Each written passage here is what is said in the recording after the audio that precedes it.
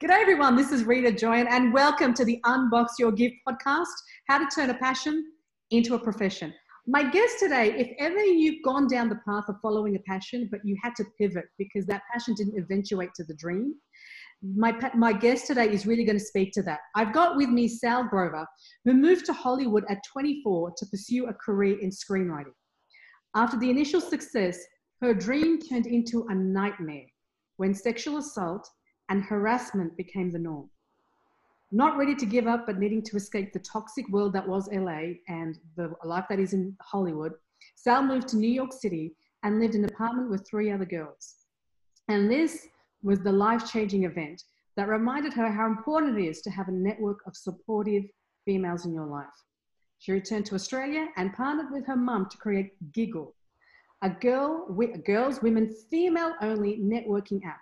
Giggle allows you to connect with girls from all over the world for freelance work, for being roommates, support, activism, and so much more to come. It's now active in 83 countries around the world. Sal, welcome to the podcast. Thank you so much for having me. This is so exciting because, you know, Giggle is one of those things where you didn't know you needed it until someone creates it like you and you think, yes, it's what I've always wanted. It's so funny you say that. Every single decision I made, I was just like, would I use this? If I was like, I wouldn't use this, like this aspect of it, it didn't go on there. Or it had to pass that test. And then I started to go like, oh, I really need Giggle in my life now. So it was very frustrating 18 months when it was being built. Yes, I can only imagine, yes. But I want to get into that and I want to delve deep into how you build an app, how do you build an app like this and all the work that goes in it. But I want to step back because I know there are people listening who have dreams of being a writer and who have dreams of making it in Hollywood. And I want to just go, so you're 24 years old, you moved to Hollywood. How do you first of all get a gig as a screenwriter in Hollywood? Like, what do you do first? Like, do you apply for like a job on a website or something? No, but we should have that on Giggle. I love that. Yeah, it's not that easy. But at the same time, I did find it relatively easy when I look back in hindsight. So I arrived, I was 24, I knew 2 people and one of my best friends and an ex-boyfriend. That was it. But I was just like, I want to write movies. And I've always been someone who thinks that you just have to be in it to win it. You just have to do it. And then it's easier than if you don't do it. So whenever people would always say, oh, that's impossible or that's too hard, I'm like, is it? I remember just before I went over, I was having my tonsils taken out and the surgeon asked me what I wanted to do. And I said, well, I want to go to Hollywood and write movies. And he said, oh, that's a hard profession. And I was like, as opposed to medicine? Did the effort you have to put in discourage you? No. Exactly. So yeah, that sort of stuff never bothered me. So I just got there and I just wrote and wrote and wrote. And eventually it took like, I think it was like 15 or 18 months before I sold my first thing. And so getting into the industry was relatively easy. Everything else from them was hard. So when you say you sold it, does that mean you just go to meetings and you pitch your screen? Yeah, so I actually had another Australian girl that I wrote the first thing I ever sold. We wrote that together and it was optioned to be a television show, which was very, very exciting. We were very excited about it. And on an option, you don't earn that much. So I think we got about $3,000 for the option. So it's not anything to get that excited about, but it's your foot in the door. And the other things that lead to it. And then so in the process of, nothing moves quickly there. So in the process of trying to develop the show, do stuff, we wrote a script and that sold. And I think it could have even been in the same month that the show fell apart and the screenplay sold. So all of a sudden, instead of becoming a television writer, you're now pigeonholed as a film writer. And it changes like that. Yeah, I mean, that's what I wanted to do pretty much anyway. And where I was sort of stronger, my skills are definitely stronger in film writing. And yeah, so I was signed to the biggest agency one of the biggest agencies in the world, WME, and I got managers and, you know, I was the whole proper Hollywood thing. You made it, like you made it. Yeah. It sounds so weird. Yeah. At the time, yeah. And I was what? So I was 26, 27 when all of this was happening. I will say I am so pleased that it didn't work out, in the sense that I think I would have been horrible if I'd been somebody who became crazy successful at 28. Oh, really? You know what I mean? Like, there'd been no hardships before that would have prepared me for any life if I had just been everything's easy, successful at 28. Okay. It became really hard from then on. What made it hard? So then I started writing screenplays on my own, and no longer sort of pairing with anybody else. Suddenly it was just me, put me in a completely different situation. I thought for a long time, with how I was getting treated, I was like, maybe I'm just not good enough. Like I honestly thought for a long time that it must be me, until, you start to think like, am I going crazy? But I was like, I think there's a lot of misogyny in play, and the harassment was starting to get more intense. Just simple things that can seem harmless, but male executives changing meetings to drinks instead of in the office, and then sort of becoming flirty, buying drinks and sitting there going, hang on, isn't this a business meeting? And trying to navigate that, not wanting to be what one would call rude by saying, I'm not comfortable with this is disgusting, I'm leaving, and then never ever having the opportunity with that company ever again. And so it was hard to navigate. So is that just prevalent in Hollywood? Just whether you're an actor, you're an actress, you're a producer, you're a director, you're a screenwriter, that's prevalent. Yes. I mean, I can only talk about it as a screenwriter. Sorry, 1 second. No. Sorry, I'm just doing computer stuff. I can only speak of it as a screenwriter. I have friends who are actors.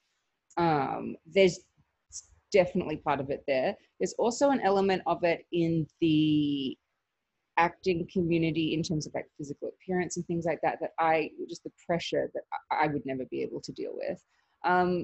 But for me, it was just, you've got to go into meetings all the time and sell yourself. I used to call it the sales show. So you've got to sit there because you've got to sell why you can write this script, why you're the person. So you've got to match your personality to the screenplay that you're selling. So that meant constantly just you having to go in there and be really fun. And then so when you were rejected or something would happen, it's like, is it based on my personality? Wow. Yeah. So you just you don't know. And it's this environment, it's by design, Hollywood is a very isolating place. Really? Yes. Like one of the things when the Weinstein story broke, like for example, everyone in Hollywood knew he was a disgusting person. Even you knew as well? Yes. My best friend was actually his longest serving female assistant. Now, so I actually had quite an into him. I have a very great story about this actually. So when I was writing screenplays, my agents, managers would always say, give the scripts to my friend. And they were always, she knew she could, but she never did. And at the time, again, you have that thing of, oh my God, am I not good enough? No, she didn't know about the raping. Only the girls who it had happened to, and she'd never been told anything or anything like that. But she knew he was having affairs, and she knew he was a disgusting person who was horrible to people. Everyone knew that. Okay. But she never gave him my work because she never wanted to put me in the room with him. Just because he was horrible. She just didn't want, she just didn't do it. So when I found out actually what he was doing, I was incredibly grateful. What? So when you say horrible, outside of the assault and the harassment, horrible as in just putting people down? Egomaniac, threw chairs at people. Oh. Just imagine the worst human being you possibly can. That's incredible. And then give someone like that last in an industry where I'm sure there's so many other producers and people that could be in his place. He was very much an aberration in the sense the sort of success that he had, especially in during the 90s, was kind of unheard of in the modern era. Mm-hmm. So the power that he could have, the money that he made for other people, And yeah, it's definitely an industry that if you have any kind of power in it, you can do whatever you want. Now, I don't know if like anyone has picked up on this, but there's not that many women there that have power. So, Jeez Louise. So yeah. would you, like, for someone who wants to get into Hollywood to do anything, would you actually recommend it? I mean, just to know that, you know, it's not what it seems. It's not always the craft that's going to be evaluated. Yeah. I mean, yes, I definitely always recommend, like, if that's something you want to do, definitely do it. And obviously, like, there's some people who can create great lives with it. I feel I was there at the wrong time, and I was in a way perfectly primed for bad things to happen. Just that I was vulnerable the whole time I was there, because I was Australian living over there. I was on a visa, which meant that I had to make money by selling screenplays. I was bound by that, so there's a lot of pressure. So my vulnerability put me in a pretty precarious place. So I wouldn't recommend that. Okay. And in terms of, were there any other kind of harassment that someone who is listening, who was wanting to go into that industry, should be wary of? Yeah, there's lots of different things. Like if you you can be surrounded by yes people and no people at the exact same time, because no one wants to say a hard no in case they're passing on the next big thing. So, and then they would lose their job. So you can't get anything concrete. So while someone is saying no to you, they'll be saying yes, and you're going, I have no idea what's happening. And so it's, you to stay with your feet firmly on the ground is like a part-time job in and of itself.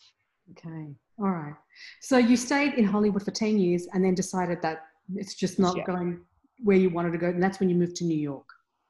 Yeah. So I got to the point, I was losing my mind. I couldn't write anymore. I was just a shell of a person. And I'll never forget it. It was one morning, I was laying in bed.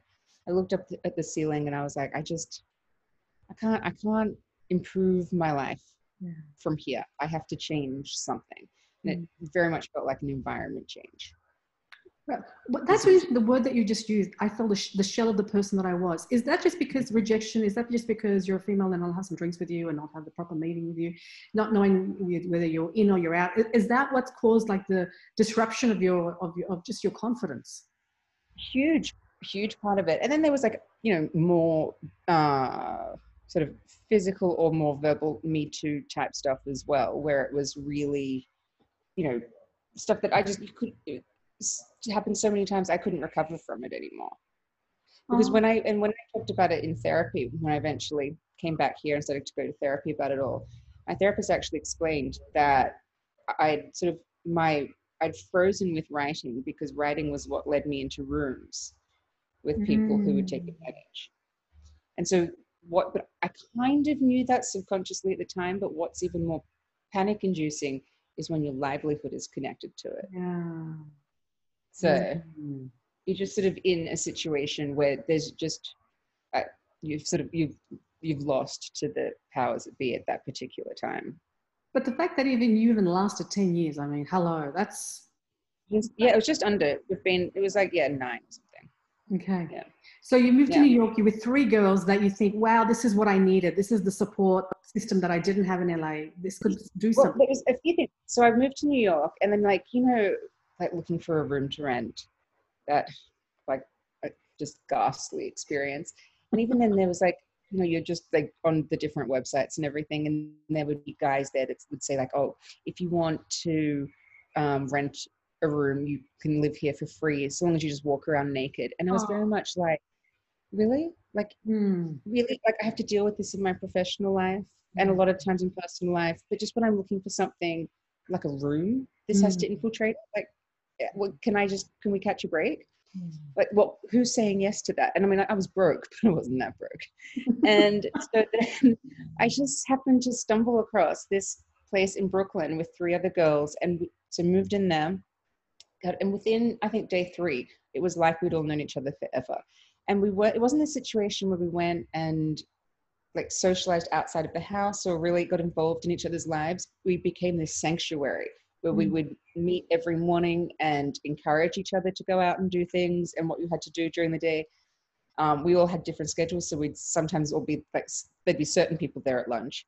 And then definitely at night, we would just have dinner together and laugh and talk and give advice and cry. It was amazing and a healing experience. I think it just so happened that all four of us needed at that time. Like we were between the ages of 26 and 33, however, I was the oldest. And yeah, so it was just amazing, like one of the most life-changing things, because as I said earlier, Hollywood is so isolating by the nature of it. It's just like say like when the Harvey Weinstein thing came out and it was revealed, like all these different things that happened to all these different people, because it's designed for no one to talk about it. So you think it's who's designed this? Like, I mean, is that just how it is, or someone has really masterful, or people have masterfully designed it that way? It's a certain behavioral type. It was just no girls were talking about it because you're just constantly made to feel that like it's your fault. So yeah, we weren't discussing it with each other. I mean, no one was really, because you don't want to seem like, especially like, I remember one girl saying, what happens if you went and told everybody someone had just done something and then the next day you got the job? But then what does yeah. So it's such a competitive place as well. So yes, when I was in this apartment in New York, I had this just female support network around that I just hadn't had in a while. And it felt amazing. Like just it was life-changing. So I came back after that. I'd been living there for a while, and I came back to Australia was going to be a visit and visa renewal and all that.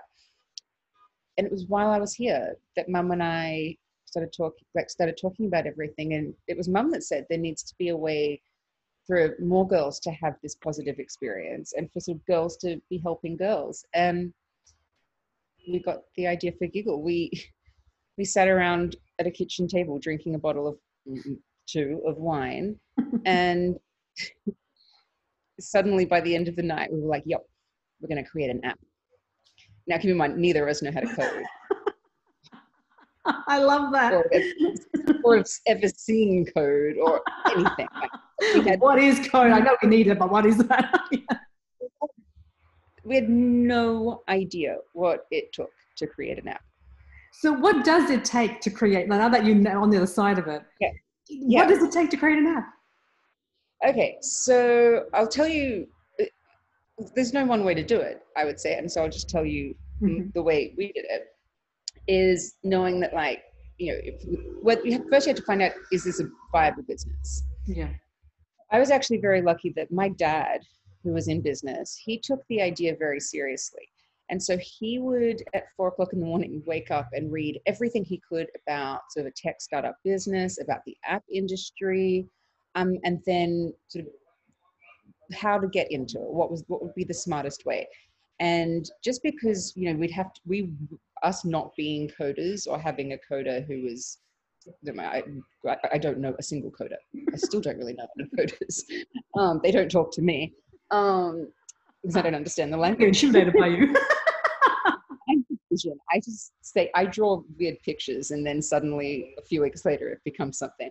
But no, so Dad discovered that we would need to build kind of a demo of it, design it and build it, and then take it to app developers. Because if we didn't do that, we'd be going just with an idea, which would mean we would be people with no experience, absolutely nothing behind us, going to an app developer with nothing but an idea. We would have no ownership of it, no way of explaining it, no like proper way of explaining it, and anything could happen.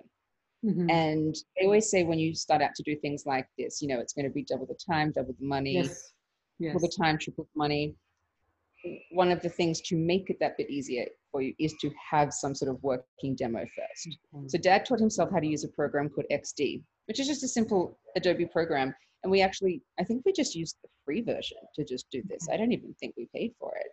And it was just, I would draw pictures, and I'm no artist in this respect. So it'd be like stick figures, but like I would draw what the screens had to be like and how they would then be like, if you use this screen and then you go like press that, so it goes to this screen. So I would explain and draw how it all worked. And then he would spend days or weeks creating that in a working demo. Oh, no, so on the actual software? on this XD software. Yeah. And so I think it was like 5 months it took to create just the working demo. Yeah. Because we started doing that, like it would have been, by the time we started doing that, it would have been September 2018. And we had a working demo in February of last year. Oh, wow. Yeah. Far out.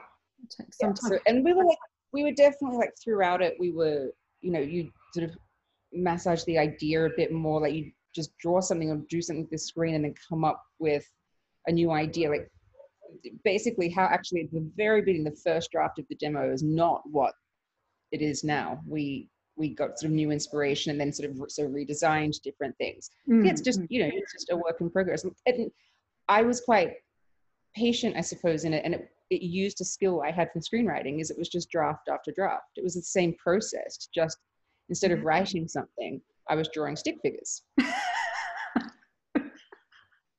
The literal word of screenwriter. Right? Just doing it for the screen, literally.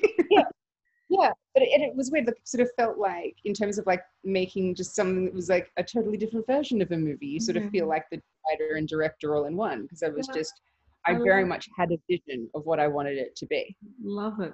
And so once you've got this working prototype ready to go, what happened after that? So we talked to lots of different app development companies in Australia, and we ended up going with one called Appetizer in Melbourne. And one of the, like, obviously they got the idea, they had the passion for it, they understood what we wanted to do. And then a lot of like the coders actually work offshore. So our coders, for example, are in the Philippines. And one of the things that you talk to some different places, and, you know, some places, you know, paying coders in Sri Lanka next to nothing. Appetizer pays their coders Australian wages. And so that sort of the ethical side of that, that's what was like one of the reasons we wanted, like, we went, yeah, okay, we like the ethics of this company, they align with us. Yeah, fantastic. So now you've gone through that module, you've got a developer who's actually now working on it. How long did it take for the developer to now give it to you and say, trial it out now? Yeah, this is funny. So we went to them, and Mum and I were talking about this recently. We went to them and said, so we went to them in, I'm going to say March, April last year. And we wanted it done by August or September. I don't know why. We had a reason at the time of why we wanted it so quickly. One of the things we did want to have it properly launched by the 11th of October last year, because the 11th of October just so happens to be International Day of the Girl and my birthday. So it was just a very serendipitous thing. Like, oh, how cool is this? So I know why we wanted it for October, but I can't remember why we wanted to do sort of a soft launch in September. Anyway, I remember Appetizer saying, this is not possible, but we'll try our best. And turns out they're right. It was not possible at all. In September, we were doing testing with it and everything, but it wasn't ready yet. Like no one else could use it. So it took until somebody could use it. It was December. December last year? Yep. Wow. Yeah, so it took, Okay. I mean, there's still things like, you know, that we're constantly working on. It's an app. You're going, that's just going to be. And don't ask me any more in detail about that. I don't know. Like, as I said, I still don't know how to code. I have not coded a thing. I you don't need to. I have a vision. I don't know. Like, because I would say I want this done, thinking, well, that would take what, a day? No, you find out that these things take a month. I had no idea. Yeah, they always take longer than what you think. Absolutely. Yeah, and I'm not a patient person by nature. Like, I was born 11 weeks premature, so I'm very much I want it done yesterday sort of person. I'm biologically incapable of being patient, I would say.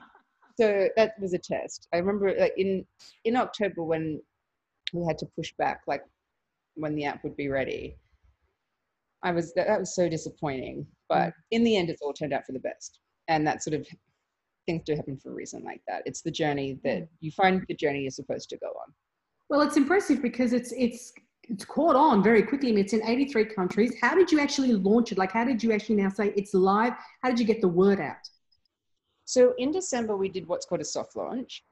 And that was just for the sort of the loyal people had been sort of had known about Giggle, sort of, I suppose, a bit through word of mouth and things like that. And we just sort of launched it just with them, just to see, because we wanted to make sure that there weren't any bugs, or if there were, get them ironed out before we had, lots and lots of people come on board. And so we were still sort of doing that. And in the beginning of February, I did a video and posted it to Giggles and mine, so to our Instagram, just about the misogyny that I deal with as a female CEO in the tech world. And there's a lot. So I just did like a video, just, because I don't like it when people make it seem like just all fun and easy all the time. Like, it's work. And then from that video got picked up and went all over Reddit and Twitter, and the transgender activists that are going after J.K. Rowling right now went after us. These same people, they just infiltrated the App Store and Google Play with 1-star reviews saying that it was transphobic and all of this because it was a girls, women, female only app. At the moment I woke up, but we knew, obviously, like, doing something just for women is going to be controversial. If it wasn't, it wouldn't be needed. Well said. That's just how the world is. But we had to make sure that we were as inclusive as possible, and still do try as hard, while staying under the umbrella of a female-only app. So we do welcome a lot of trans women. We also have a category for gender identity for, biological born females who are starting their gender identity and want to connect with others going through that are sort of in the same place, and having a private and secure place to meet can help them. So I was sort of shocked by the hatred that we got in return. I've now seen since J.K. Rowling that I should not have been. It just means that I'm making it, no. So basically, that's what happened in February. Is it sort of just blew up everywhere. Suddenly we were getting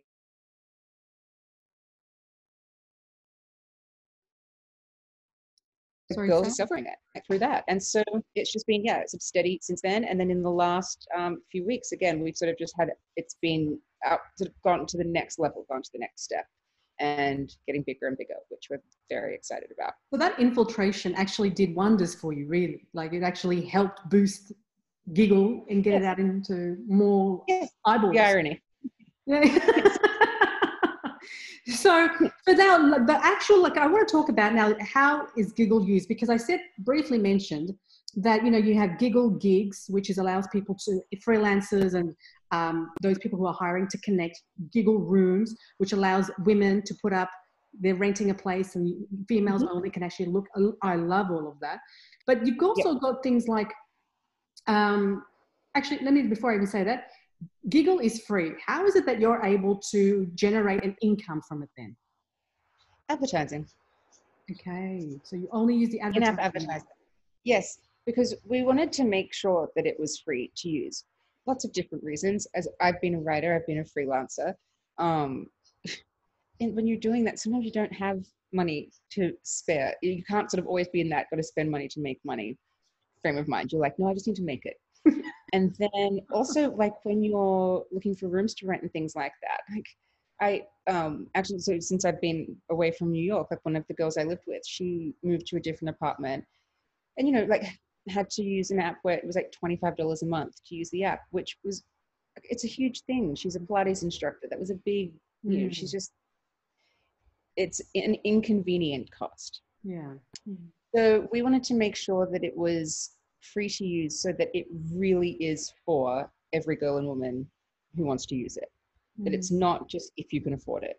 I find there's lots of things out there that are for women, but it's for a certain kind. I love it. Oh, I love that. Because we were speaking about this before the interview started. You don't even charge when people want to hire someone and they obviously connect with a freelancer. Yeah. You don't even take a percentage of that. Everything is free on the app. Yeah, completely free. I have no desire to take anyone else's money for work they've done. As I said, I was a freelancer. So having to give 20% of money away just because they introduced you? No, we're an introductory platform. We're not a booking system or anything like that. We don't get involved in your negotiations. We know that women can negotiate for themselves, can make their own choices, can have a voice. Just create the environment where that is the norm and it will happen. I love it, because the whole catalyst for Giggles was your experience that you have been around men that were demeaning you, that were trying to get something more than what your profession entailed. And this is just an environment where girls can go. And like I said before in the beginning, I didn't know I needed this until I thought, oh my God, this, because it's especially for finding a place to live, especially for that. I mean, and we have in the roommate part of it, actually, we've got a few different categories there that are really exciting, because it's obviously if you are looking for a room to rent, or if you have your own place and you want to bring somebody in. But then we also have one we call the new lease category, because what it, like, you know, when you might be just beyond that renting a room from somebody, you want to put your name on a lease. You don't have anybody around that, you know, that is also in that same situation, but you're like, look, I could get a really nice apartment if I had 1 or 2 roommates. So go on to Google, meet them. So you don't have to be looking just for a room. You can be looking to start a whole new lease. I love it. Looking for a job. Now, I know you've got, one thing I do love, I was looking at your website. One thing I absolutely love is that you didn't partner with Facebook or Instagram to log in, because you wanted to protect the data of those people who are going. I was just like, oh my God, I want to hug you. And it's just so brilliant. Brilliant. Yeah, it was, we were strict about that from, God, I think even close to the first ever conversation. It was like nothing to do with Facebook or anything like that. Something had happened at the time where Facebook was in a lot of trouble, one of the times. And so we just wanted to make sure that we're promising private and secure places for girls to connect. We can't say, oh, let's come and do that, and then, oh, but don't mind us. We're going to just watch your conversation and sell it to advertisers. It's just a contradiction, isn't it? Yeah, totally love it. Totally love it. So for you to get advertisers on board, are you cold calling? I mean, how is it working for someone who's looking to? No. You partner with a company who does that, and so we partnered with AdMob, and so it's they sell the ad space, I suppose you could say. Okay, fantastic. And so then, and as you get more users, and so your ad space becomes more valuable, you sort of the better quality advertising. I remember, say, for example, very first day, so it was just me. I was the only person in the world on the app. So it was the first ad that was in there, and it was for a cockroach killer. And I was like, oh, this isn't what I wanted. You got to start somewhere. Cockroach killer. Right. It was very much that moment. I was like, okay. Cool. And, this too shall pass. Yeah. And then, but so what's also cool is just how the app is structured. So obviously we have different categories like roommate, and then we've got gigs, and then we've got what we call our support category, our soul categories, which is support, health, activism, and then opening very soon hobbies, exercise, social, mentoring and networking, and I hope I haven't forgotten one. And then there's the subcategories within them where you can choose, like, so you know where you're going. So let's just take in exercise, we have a running category. So say you want to find someone to go be a running buddy with. So say like the advertising in there, because that's what the category is. Obviously the ads in there are just going to be running stuff. We don't have to use your data to get that information. We don't have to sell anything. We have to look at conversations. We don't, on Giggle, you just need a phone number, and then you take the selfie to get the verification selfie to get on. And then it's just your name, your first name, if you want to put your real one in there, your age, if you want to put that in there. And then it's just your bio and why you're there. We don't deal in information. We just have the categories, the advertising comes to you. We can do this quite humanely in a private and late-like manner, maybe, if you will. Absolutely. But I also noticed that on your app, you've also got like groups where you can just become a little group or a huddle of girls in one thing. I mean, how does that work? So you can do that. You can in all of the soul categories, you can do that. So for support, health, activism, anything like that. So that's the really cool thing. So we have this really great guy, Bill, who does all of our algorithms and everything. So again, so I don't code and I don't do algorithms. I do vision and I do parties. So he created this great algorithm where, so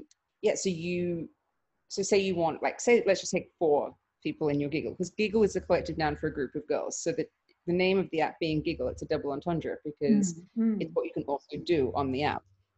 So say you want 4 girls in your Giggle, well, then you're swiping through and then you like someone, they like you, and then they've liked some others, they get bumped up. So the Giggle can be formed very, very quickly. Okay. Yeah. Okay. It's like, it's quite simple, actually. It's like really beautiful and simple and poetic what he created. I love it. I love it. I know the app is very new and was only launched last December. What is your vision for it? I mean, I know you wanted to create somewhere where people, ladies, women can come together in a secure and safe environment. Is there something more like in terms of your vision for it? Yes, I have. We've got one very exciting new thing that we're working on as the next sort of phase of the app, which I can't talk about yet, but I'm very, very excited about that. That will launch hopefully sometime later this year. We're also just getting prepared to do our Series A funding, which we're very excited about. Primarily because while it's obviously for growth, how we're doing it, I find is like the most organic next step in the Giggle journey. So we started talking to like VCs and angel investors and looking at all that side of it. But I decided I did not want to sit in a room and have to quantify misogyny in any way with some VC. That doesn't sound fun to me. I've been in rooms in Hollywood.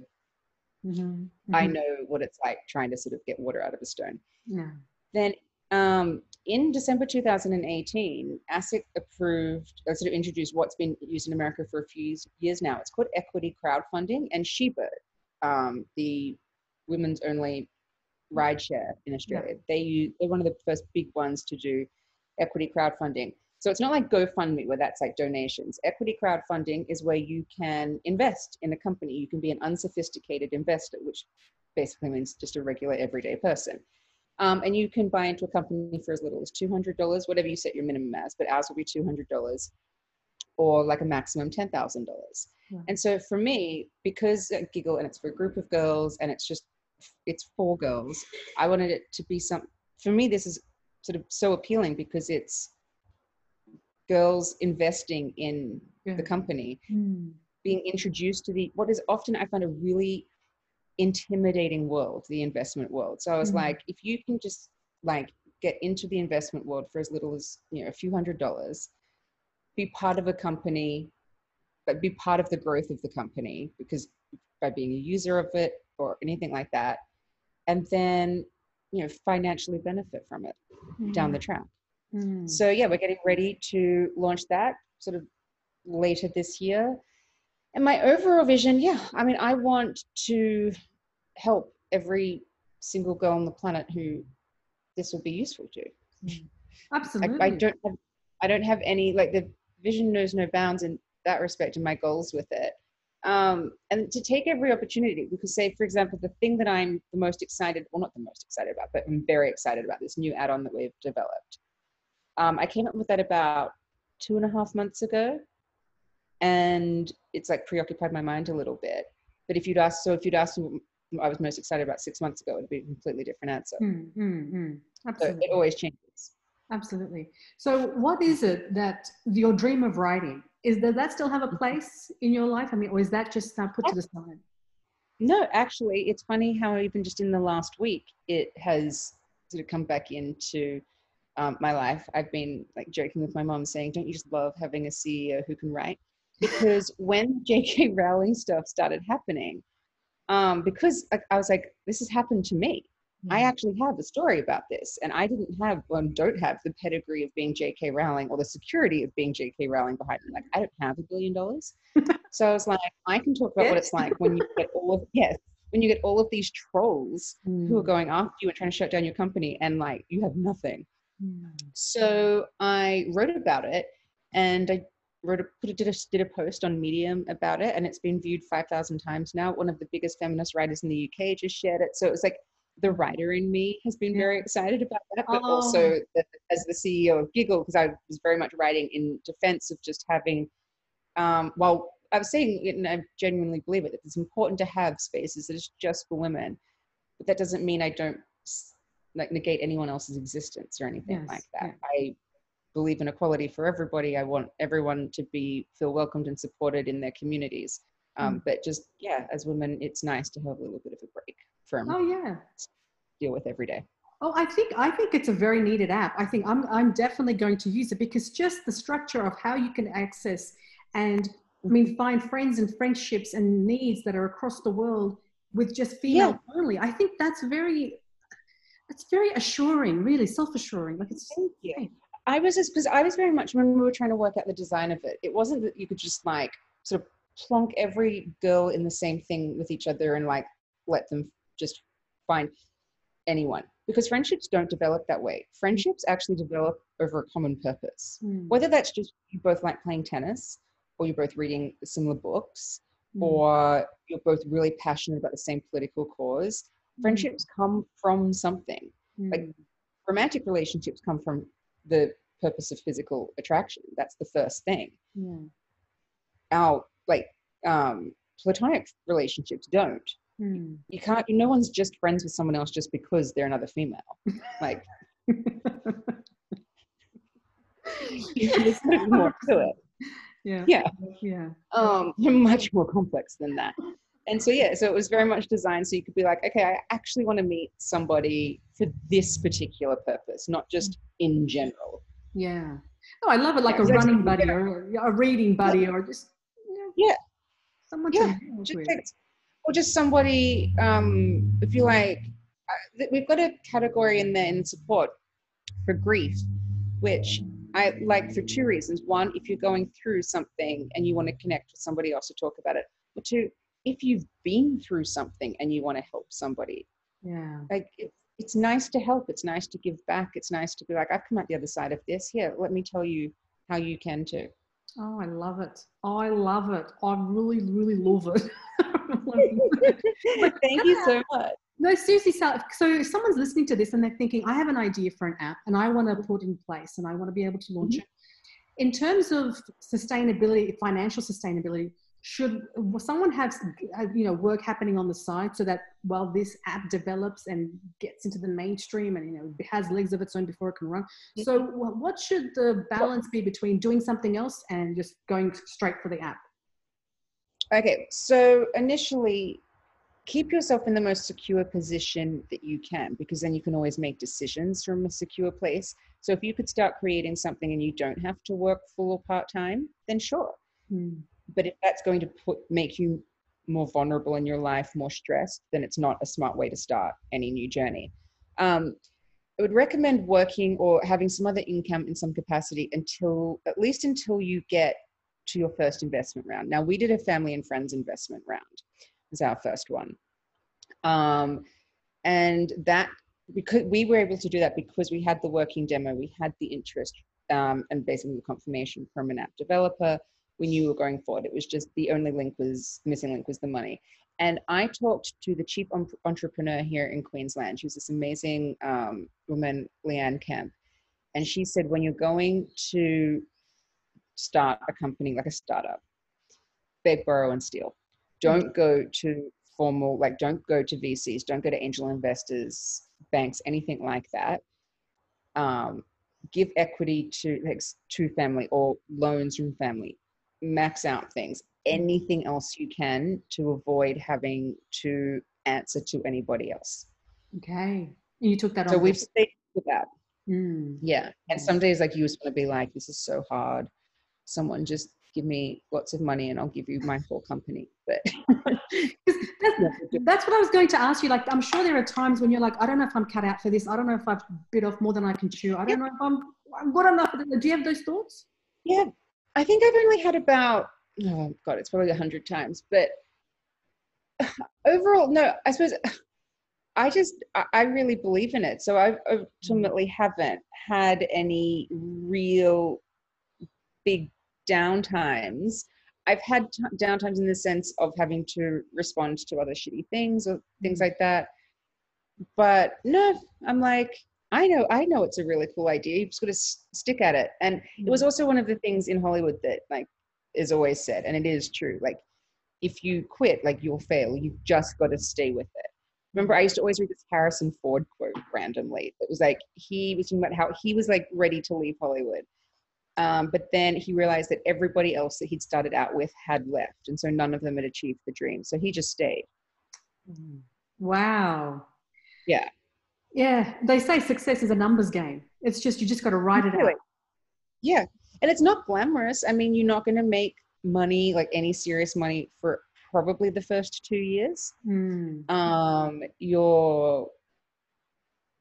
going to have doubts. You're going to have people who make you feel doubtful. That's one of the things that frustrates me the most, is sometimes like really experienced entrepreneur type people who have sort of lost the excitement of beginning something and taking risks, can sometimes be like, oh, here, I'll just tell you all of the bad things. Like, no. That's going to kill my creativity. Like, obviously, you want to listen to the wisdom of somebody, but you also want to keep your own enthusiasm and your dreams there and your vision. And when you've got nothing to lose, you just sort of go all in. Yeah, no. I mean, I think that's a very important point that you're bringing up. It's a very important who you listen to and whose information you're taking on board, because just like you said, you do need a filter. You can't surrender to anyone, because you just don't want their opinion to just blur yours. Oh yeah, like I had a few, like there was a little bit of time there where there were sort of like some older men investors, sort of people who were trying to give advice. And I was saying to Mum, if I have to listen to one more 60-year-old man tell me how Giggle works, I'm going to scream. I was like, they're not the market for it. Yeah, exactly. I'm not trying to get them to giggle. Yeah, I'm like, it would be like them sitting there trying to tell me how to like sell a bikini. I'm like, I don't think you know. I love it. I love it. So where can people find Giggle? How do they do it? When they're just going into their iPhone? App Store, Google Play, and just type in Giggle, or you can go to our website and we'll lead you to it from there. Fantastic. And it's completely free. It's completely free, which is what is completely free. Like there's no, so we do have, it is completely free. We do have premium upgrades in the case, in the thing that you want to use them. We have Giggle Slide. If you want to, instead of having to swipe and match, people can, if you've got Giggle Slide, people can just slide into your DMs basically. Which, say if you were in a hurry situation of wanting to find a roommate really quickly, or for the Giggle gigs, I mean, they're really affordable. I can't remember off the top of my head. No, it's like $7 a month or something. We also have Giggle Invisible. So say you do want more privacy, if you're going on Giggle for a really sensitive subject or reason. So Giggle Invisible means that you're only seen by girls whose profiles you've liked. So you're not sort of seen by anyone in that everyone in the category. It's only a select few. And we also have Giggle Peak, which is actually turned on at the moment for everybody to use, and it just shows you who has liked your profile. So you can just quickly make connections. I love it. I absolutely love it. But otherwise, it's completely free. You don't have to. They are options if you want to sort of have more of an if there's a reason for you to use them. But otherwise, just it's completely free to use.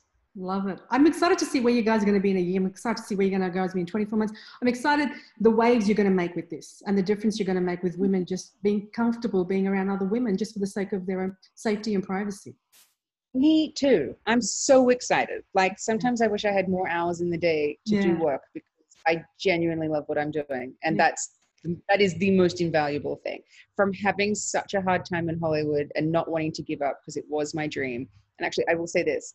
When I was in Hollywood, I wrote romantic comedies. I would always write scripts about strong and independent, yet slightly flawed and neurotic women. I don't know where that came from.